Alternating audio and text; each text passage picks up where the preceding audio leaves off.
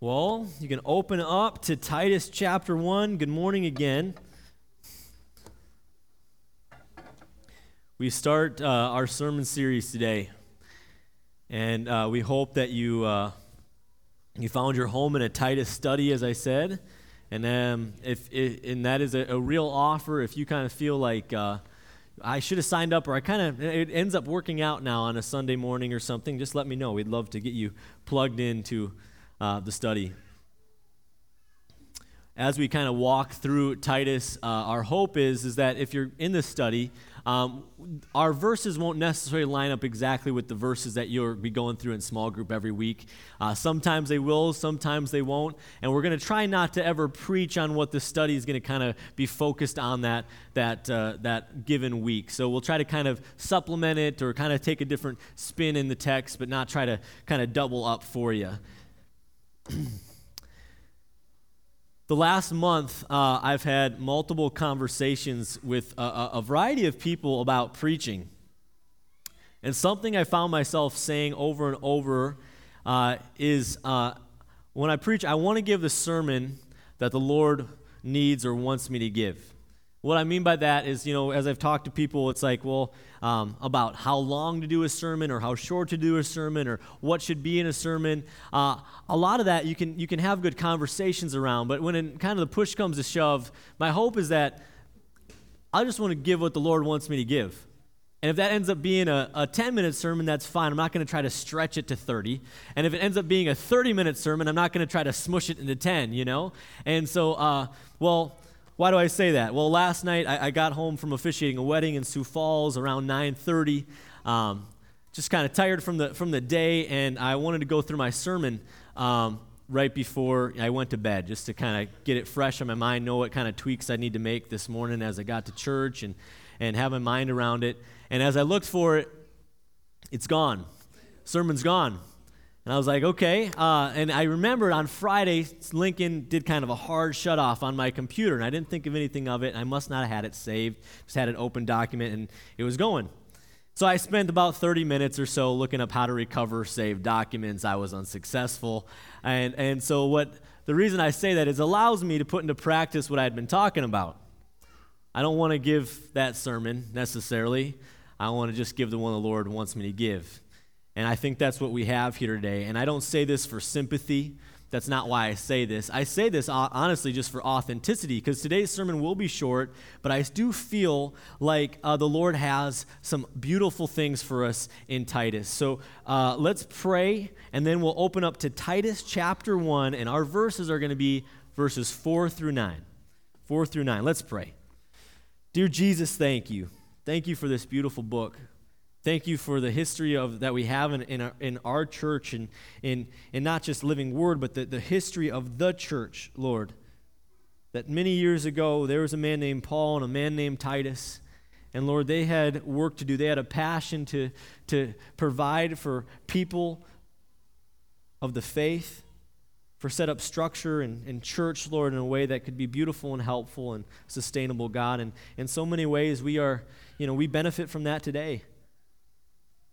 Some of these early Christians, Lord, they set into motion, Lord, along with the power of your Holy Spirit, Lord, the ability for us to worship here today, to know you, to love you, and continue the great commission that you've given us. So, Lord, I just pray that you can put a guard on my mouth today and that you can give me words to speak, Lord, so that your sermon can be preached, your heart can be displayed. It's in your name we pray. Amen. All right, so chapter 1, Titus chapter 1, verses 4 through 9. It says, to Titus, my true child in common faith, grace and peace from God the Father and Christ Jesus, our Savior. This is why I left you in Crete, so that you might put what remained into order and appoint elders in every town as I directed you. If anyone is above reproach, the husband of one wife, and his children are believers and not open to the charge of debauchery or insubordination. Some versions there will say not in charge of being like rebellious or wild. For an overseer, now verse 7, as God's steward must be above reproach. He must not be arrogant or quick-tempered or drunkard or violent or greedy for gain, but hospitable, a lover of good, self-controlled, upright, holy, and disciplined. He must hold firm to the trustworthy word as taught, so that he may be able to give instruction in sound doctrine and also to rebuke those who contradict it.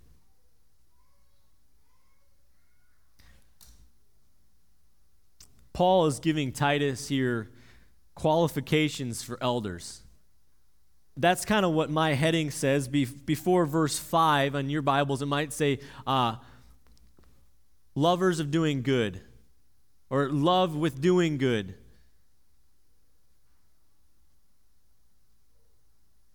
When I read this morning, do you find yourself in this list? When I read this morning, do you desire this to be your life? Titus is given the opportunity to go and set up elders for this early church. Paul says this is what they have to look like. This is what's going to be helpful for the early church. And he just goes right down here. They have to be above reproach, a husband and one wife. Children are believers. They must be not arrogant or quick-tempered or drunkard or violent or greedy for gain, but hospitable, lover of good, self-controlled, upright, holy, and disciplined.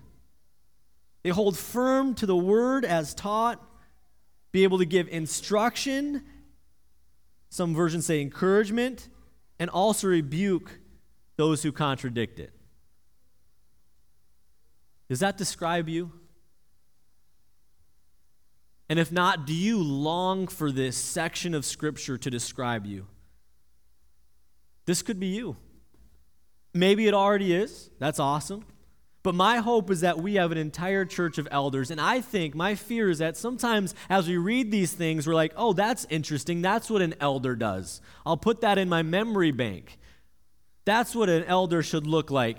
Never considering the fact that, am I called to this? Do I desire this? Or, okay, now I understand if I ever meet somebody or there's a church that has elders that I know exactly what their qualifications are. Church, this is, I believe, what God desires for us as Christians. That if somebody was going to describe our life, this is what it would look like.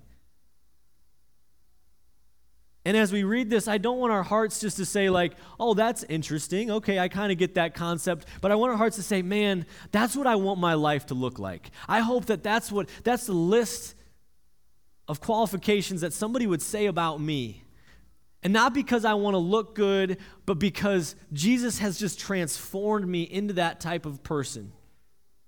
And to be honest, out of anything else that sticks out to me this week in chapter 1, it's this in verse 8 as it goes through this entire list. Verse 8, it says, but hospitable, and in this section, a lover of good. As I look through different versions this week, some said a lover of doing good. Lover of doing good.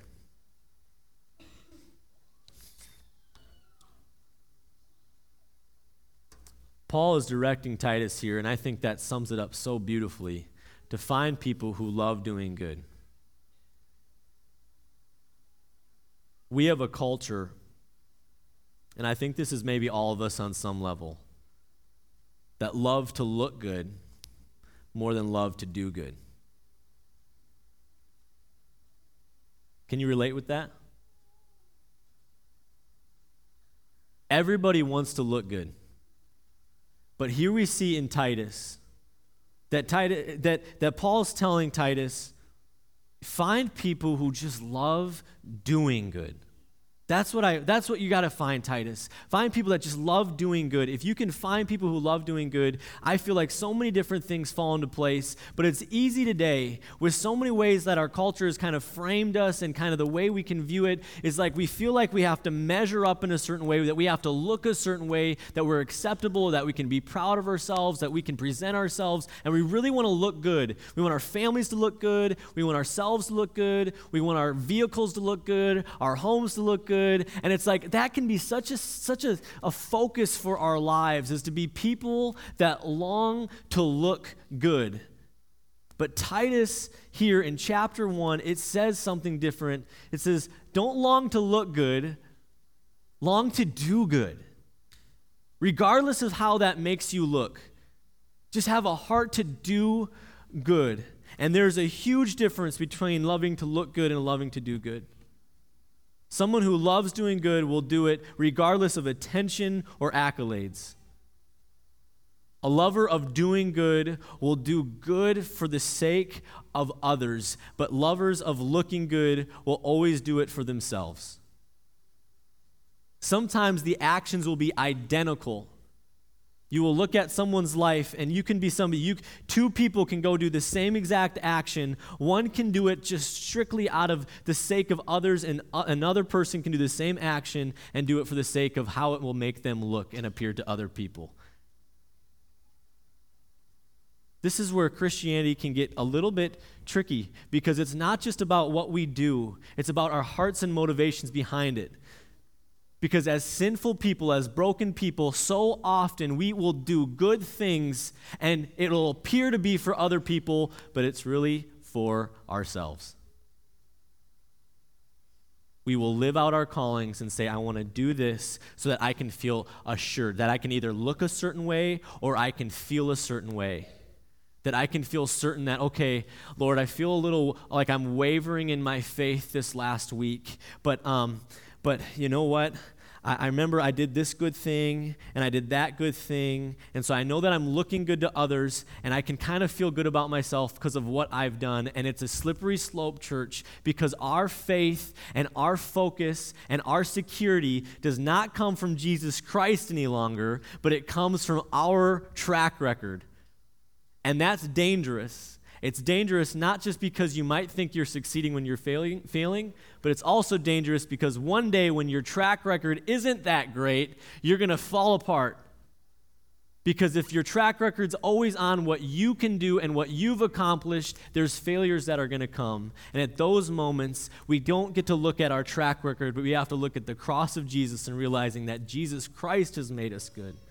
That he has done this transformative work, that his righteousness is placed on each one of us. That's what makes us good. Not our actions or abilities or our good works, but Jesus Christ's good works that he's done for us on our behalf.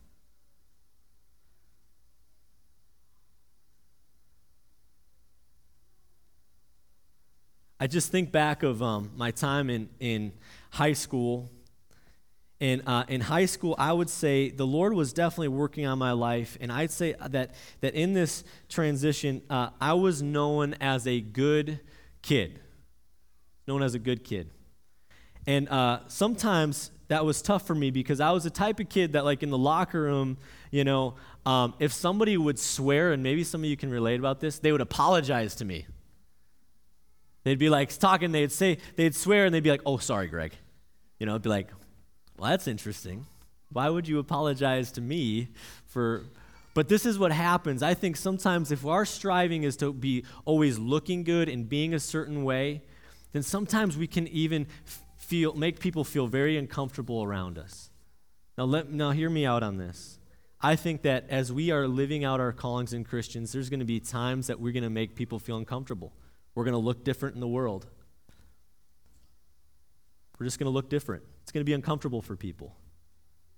But I also think that sometimes in our attempts to put on a show, to put out a picture to the world that shows that we are good and this is who we are, people feel like, man, I can't relate to those people. See, I'm broken, but they got it all put together. I can't really approach those people, or they don't really understand, or I have to somehow perform when I'm next to them too so I can kind of measure up. And that's never what Jesus Christ did. Jesus Christ was perfect, yet so approachable. People flock to Jesus Christ because of his authenticity, of how well he just loved doing good. He loved doing the will of the Heavenly Father, and because he was not trying to look good, but he just loved doing good, people were just contagiously just came around him. And church, as Jesus Christ transforms us, and as he transforms our hearts to love doing good, I believe that same exact thing happens in our lives. That Jesus Christ in us, as we live it out, just draws people in. they feel safe and they feel comfortable and they feel like they can approach, not because they have to measure up to it, but because they just feel like no matter what they bring, they're going to be met and loved and cared for. And Jesus obviously corrects, and he walks and he moves, but it's good. So today, church, the last thing that was on my heart as I read through, and as you know, don't got much to go off of, but it's Luke 18:18. I want to go there with you really quickly. Luke 18:18, because I think in so many ways this story sums up maybe what's on my heart. And this is a story of the rich ruler. The rich ruler, Luke 18:18.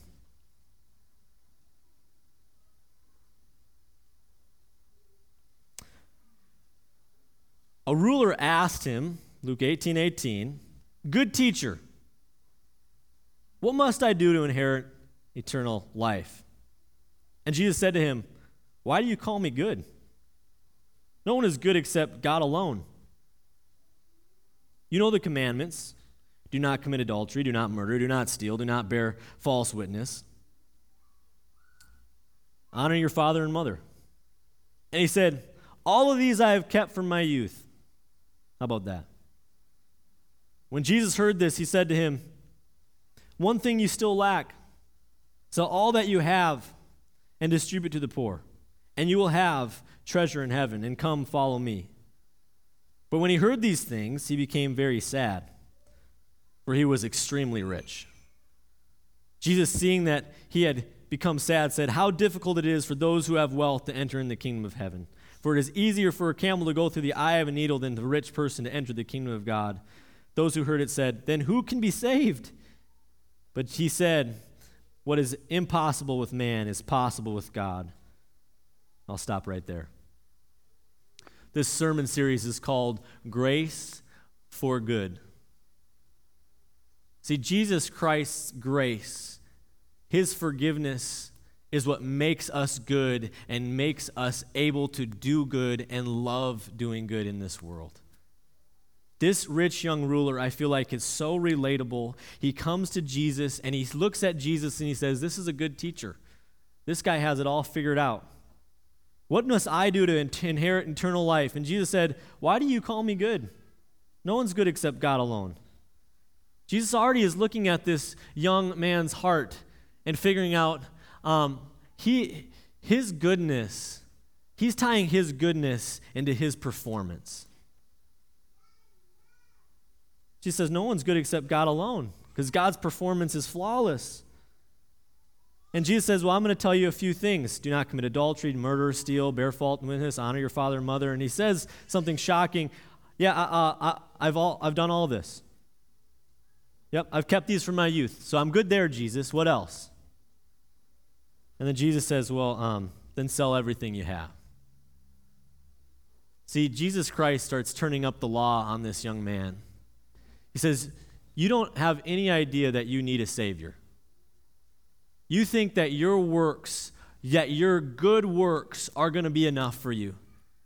And so, know what? I'm going to tell you to do something that I don't think you're going to be able to do. Go and sell everything you have. We know that we're not saved by works. We know that we can't be good enough. And even if this man went and sold everything he had, that doesn't mean he's going to go and inherit eternal life. What this young man's going to find out is that he's going to finally hit a wall in his life and have to come face to face with the fact that I can't do this. That I don't want to do this. And even if he does, even if this young man goes and he sells all that he has, why would he do it? He would not be doing it for the poor in which he would give his possessions to. He'd be doing it for himself so that he could inherit eternal life. See, there's no way to be good apart from Jesus Christ. Even our best actions are normally tainted in selfishness because we're trying to look good or we're trying to convince ourselves that we are good. And both those things are selfish motivations. And Jesus Christ comes in with his grace to break that cycle. And he comes with grace and says, know what? You cannot be good. No thing you do will ever make you good. So I will make you good. I will be good for you and transform your heart and mind so that you no longer have to strive for yourself. But once I take care of all of your needs, you will finally have no more needs to look after for yourself, so you can finally look to the needs of other people. And God's grace in those moments, in that moment, transforms us to be good and then allows that grace to help us do good in this world. A good that isn't for self, that isn't about looking a certain way. A good that is truly for the benefit of our neighbors. And that's what Titus is all about. As we walk through this book together, church, it's all about how do we take the grace that God's given us and the change that God's put in us and do it for good of those outside the church, for the good of those around us. God is transforming us. He has made us good so that we can finally just fall in love with doing good. And we no longer have to feel like we have to look good. Let's pray. Dear Jesus, we are so thankful. We're so thankful for your goodness. We're so thankful for your grace, that your goodness and grace come into our lives, that you've just pour it over us, Lord. And even in our selfishness and even in our attempts to look good or look a certain way, Lord, we just have you that comes over us, that forgives us, that washes us, that makes us new, and gives us a brand new heart.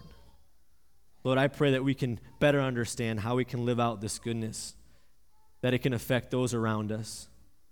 Lord, that we don't live out and try to be good for our sake or to look a certain way, Lord, but that we can live out our faith truly, unselfishly for the benefit of those around us. And Lord, that's only possible through the power of the Holy Spirit and your transformative work in our hearts. And so, God, let your grace produce good in our families, in our relationships, in our community.